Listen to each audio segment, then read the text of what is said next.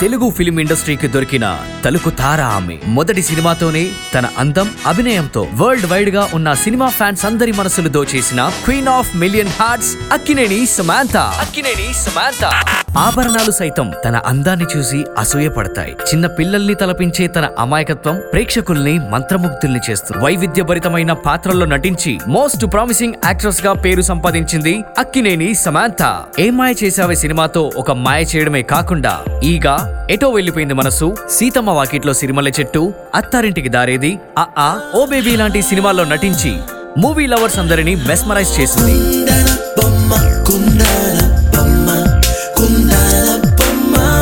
ఒక యాక్ట్రెస్ గానే కాకుండా స్మాల్ స్క్రీన్ హోస్ట్ గా కూడా అందరినీ ఇంప్రెస్ చేసిన క్యూటెస్ట్ బ్యూటీ అక్కినేని సమాంతకి wishing a very happy birthday from Dhwani podcast and Dhwani voice services.